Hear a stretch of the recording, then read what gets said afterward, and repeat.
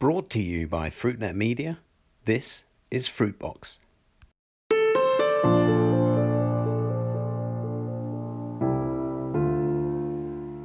Hello and welcome to Fruitbox, a FruitNet series of conversations about the fresh fruit and vegetable business with me, Chris White.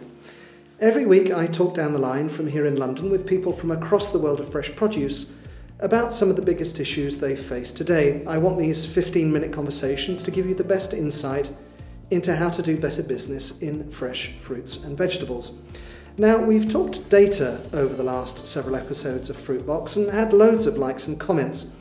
Today and for the next several episodes, I want to switch topics and to look at the issue of taste and flavour.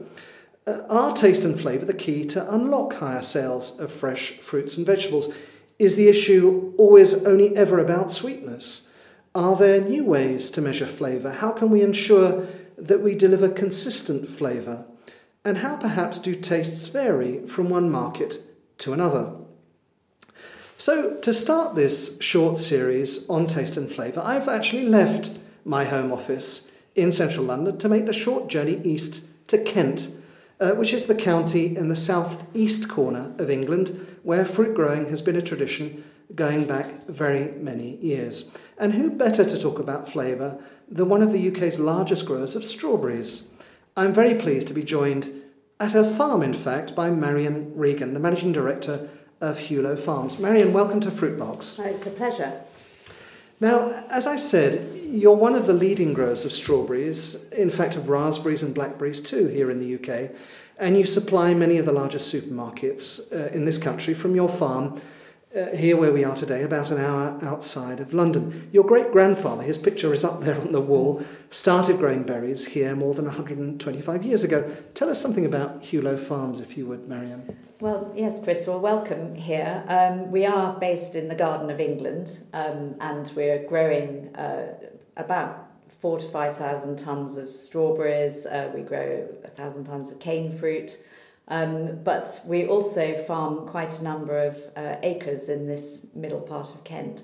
So we balance our soft fruit fields with some arable fields and also land devoted to for environmental management. So as we go out around the farm, you'll see a sort of patchwork of fields. We are actually a family-owned business. I'm joined in the business by my husband, and also my daughter has recently rejoined us. She's the fifth generation. The business has been going for many years, but we don't stand still. We're looking forward to the exciting developments in the berry market. Now, 5,000 tonnes of strawberries, that's quite a lot, isn't it? Well, it feels like a lot.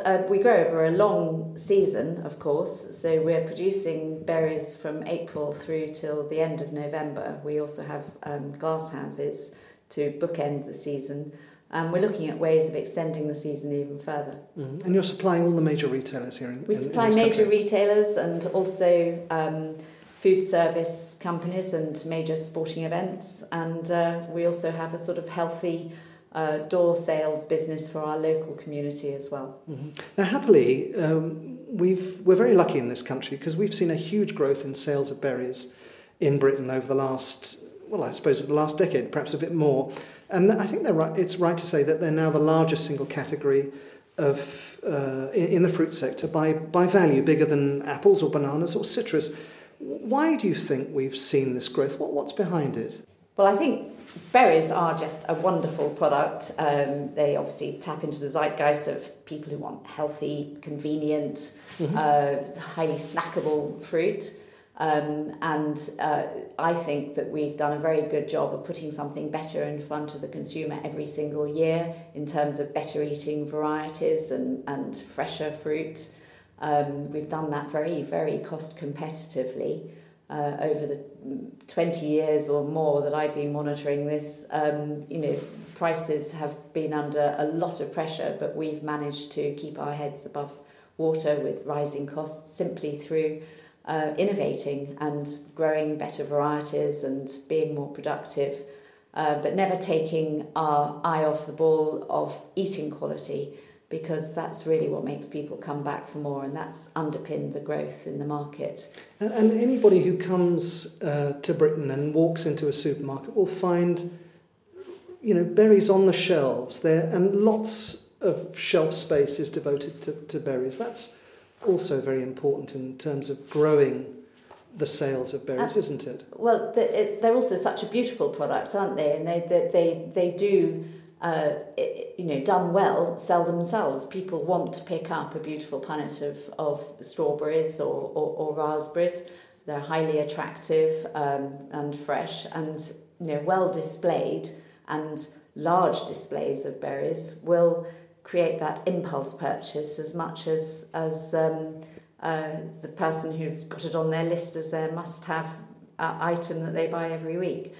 But Marion, I'm sure that the problem for me as a consumer is I can pick up that beautiful punnet of attractive-looking strawberries, and yet if they don't taste right, I don't tend to pick them up again. Yeah. So surely that whole issue about the taste of something, and that the ability to deliver a consistent taste, that time after time after time that I go in and buy those berries, that they taste right, that's the key. It's the taste that's the key to repeat sales of berries. Do you agree?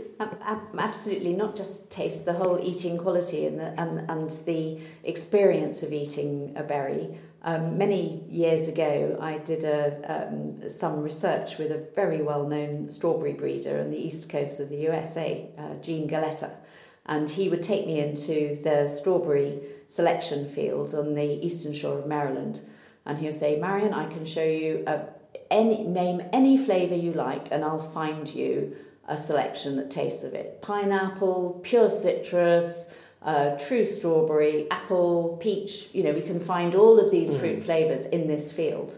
And of course what you really want is that quintessential English strawberry balanced flavour, not just sweet, but all of those aromatics there as well. But it's also can be quite divisive. People can really love one variety and other people might not. So it's also quite personal. I'd like to come on to that in a second. A lot of, often retailers will say that actually, and marketers I guess more generally, is that it's not, taste is one thing, that's fine, but hold on, you haven't talked about the packaging, you haven't talked about the price. Yeah.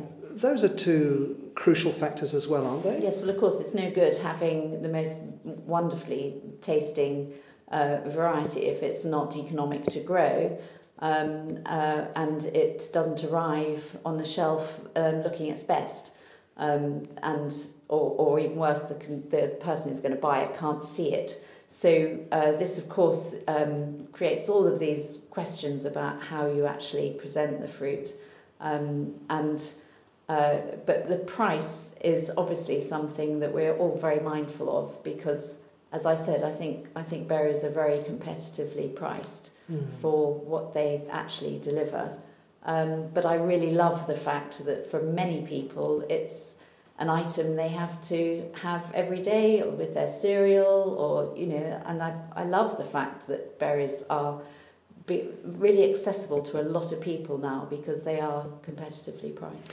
And the people I talk to in supermarkets, of course, they always tell me that price actually, in their surveys remains the key driver for shoppers. That's what the surveys tell them, and that's how they grow their sales of products.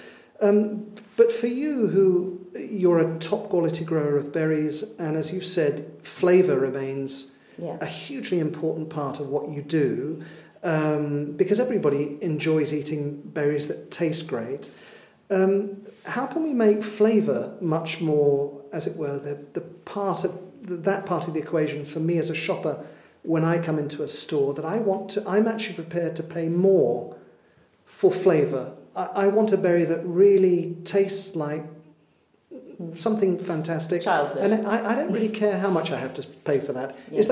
Is that possible, do you think? Well, yes, and I think that those sort of advances in varietal development have allowed us to find some fantastic varieties, but of course they do have to be fresh. Even the best variety, if it's not delivered to you in a really fantastic fresh condition, won't deliver that eating quality. There is a one issue, which is that there is generally an inverse relationship between fantastic flavour and yield. So a lot of these really great eating premium varieties don't yield as heavily as the varieties that might not deliver the flavour bomb quite as much as the premium ones. And that's just pure biology. The plant can only make so much. And it has to divide it between lots of different fruits.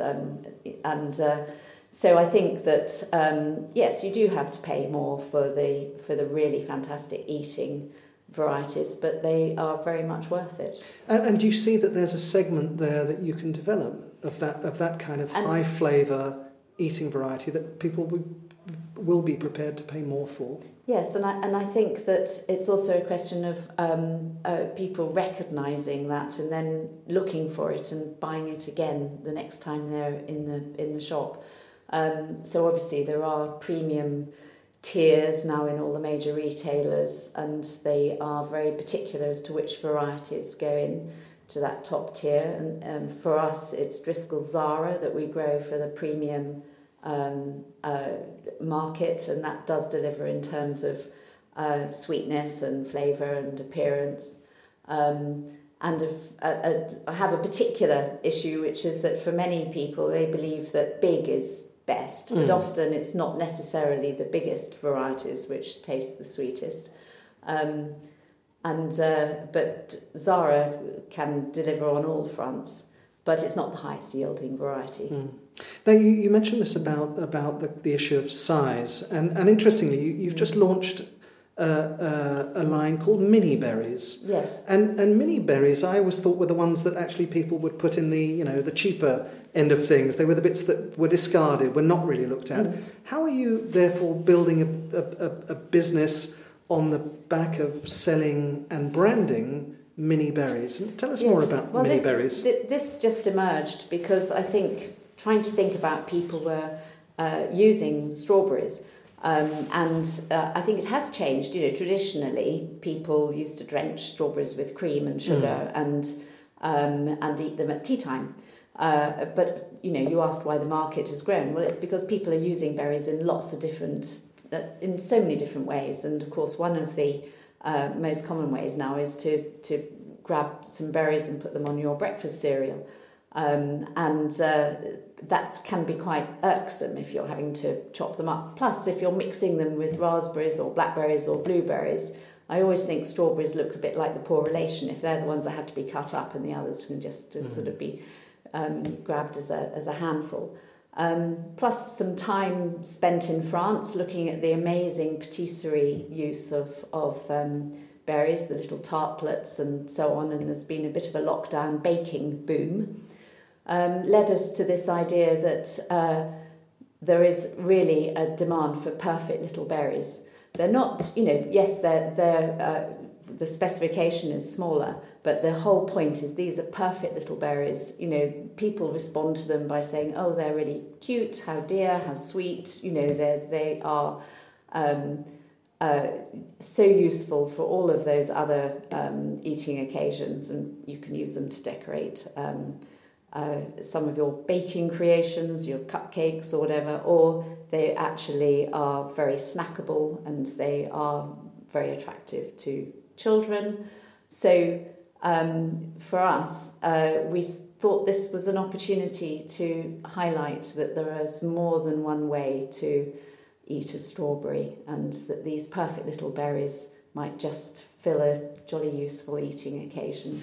Well, what a nice tone on which to end. Thank you, Marion. Our 15 minutes are up, and that's, I'm afraid, all we've got time for today on Fruitbox. I was joined from her farm here in Kent in the southeast of England by Marion Regan, Managing Director of Hugh, Lowe Farms, one of the largest suppliers of berries here in the UK. Marion, thank you so much for joining me here on Fruitbox today. That's a pleasure, thank you. Now, you can find today's conversation with Marion and the many others I'm having here at Fruitbox on our website, fruitnet.com.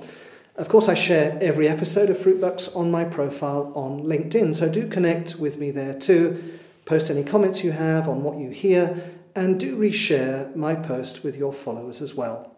Don't forget to let me know what issues you want to hear discussed here on Fruitbox. Do stay tuned and continue to make Fruitbox your regular listen. That was Fruitbox, and this is Chris White. Thank you so much for listening. Goodbye.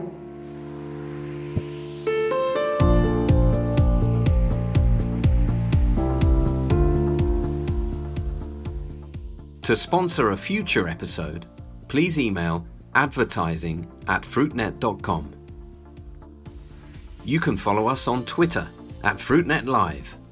And don't forget you can keep up to date with all the latest fresh produce industry news at fruitnet.com.